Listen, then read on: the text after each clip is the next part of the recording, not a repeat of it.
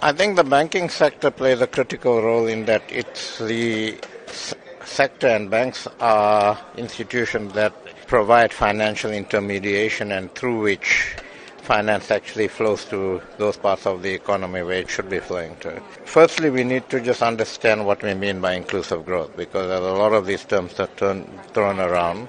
And I think what we need to do is we need to look at the structure of our economy, and banks are quite involved in the CEO initiative to look at that, and ask ourselves, are we, in the way we do business, not only in banking but across the board, are we actually proactively, for instance, enabling SMEs to enter into our procurement system, for instance? Are we actually conducting our business in a way that begins to develop skills and the sort of skills that we need for the fourth industrial revolution, if you like? And we need to actually begin to look at our economy, see where the restructuring is needed, and business needs to begin to take a longer term view towards this, to say what's in the long term interests of business and business sustainability. To what extent will the World Economic Forum Conference in Africa play a role in encouraging international banks to do more business in South Africa?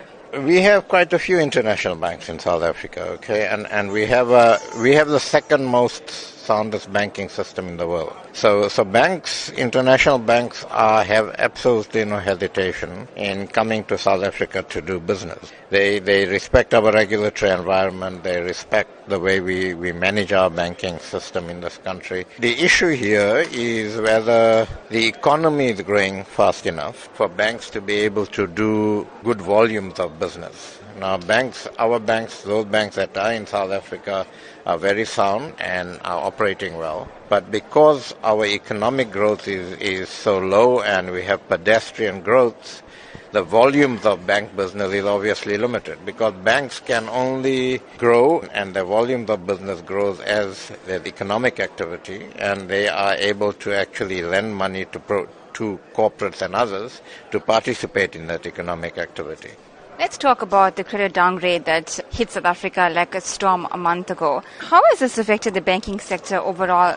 And we know that South Africans were certainly very worried about how this will affect the man on the street or ordinary families at home. It's early days yet, okay, but in the medium to long term, what would happen is as banks go out into the financial markets to raise money, which they do all the time, it will be more difficult to raise money and the money will be more expensive because of the downgrade to junk status, okay. There are certain fund managers, international fund managers, who are, through regulation, forced to actually withdraw from countries that are downgraded to junk status. And if Moody's downgrades us, then that would actually trigger that and it will take investment out of our country. If banks, when they go out into the market and they have to pay more for their money, that gets passed on to customers. When you borrow money from a bank, you're going to pay more.